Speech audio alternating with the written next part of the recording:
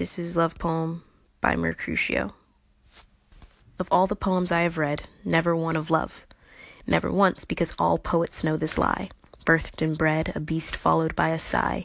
None of these perfectly timed snow-white doves, fluttering like lashes over an enchanted moonlit pond, are anything more than a trick of the eye, a spell cast by a witch without a wand, a quicksand, drowning all who try. There exists no charm in the form of vow to counteract the inevitable downfall. It is not as the blurry-eyed maidens sing, nor as fabled as cookie-cutter love held in rings, unconditional and everlasting. There is no such as this, nor such as a true love's kiss. Forsaken even by God, by Mercutio. The song so real, the pipes of them could not be real, as the realness of peaches, only just as soft as your skin. The face of a harp, enough to make 12 Titanics keel. But alas, the fruit of heaven is the serpent's sin, gross and ugly brand of the convicted, pushed from heaven for the blasphemy sung, so heinously wrong, yet all are addicted, rumored to come from underneath the lung. God will not have us, we are soiled with sin. God will not have us, we are filthy within. This is Unsusceptible by Mercutio. Vestigial to the eyes, hindering to the soul, a hollow organ owned platinum bones.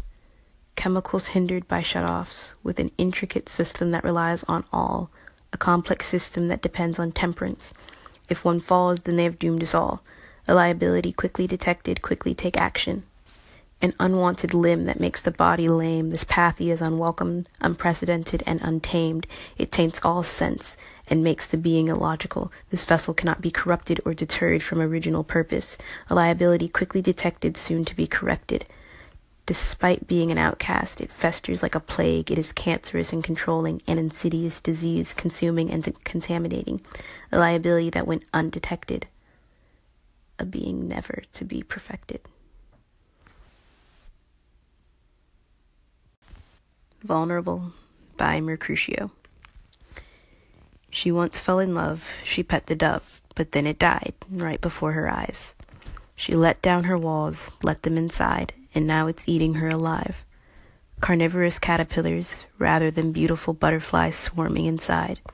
Will the aftermath be halcyon chrysalis, or a nest of breeding maggots? I don't have the heart for this, by Mercutio. Shirk in the chest, squirm in the gut, together they churn all organs, leave the brain to sink in soup, lie face down, smother the ground with emotion. Unprepared, unrepressed, this brain is undressed, naked and exposed to all the elements. I may not be genius, but I know my hippocamp isn't solely to blame. Feeling weak, sentence forming wrong, that tends to happen without bones to lean on. Scapegoat the heart, but the brain's the one-off game. After this, I'll never be the same.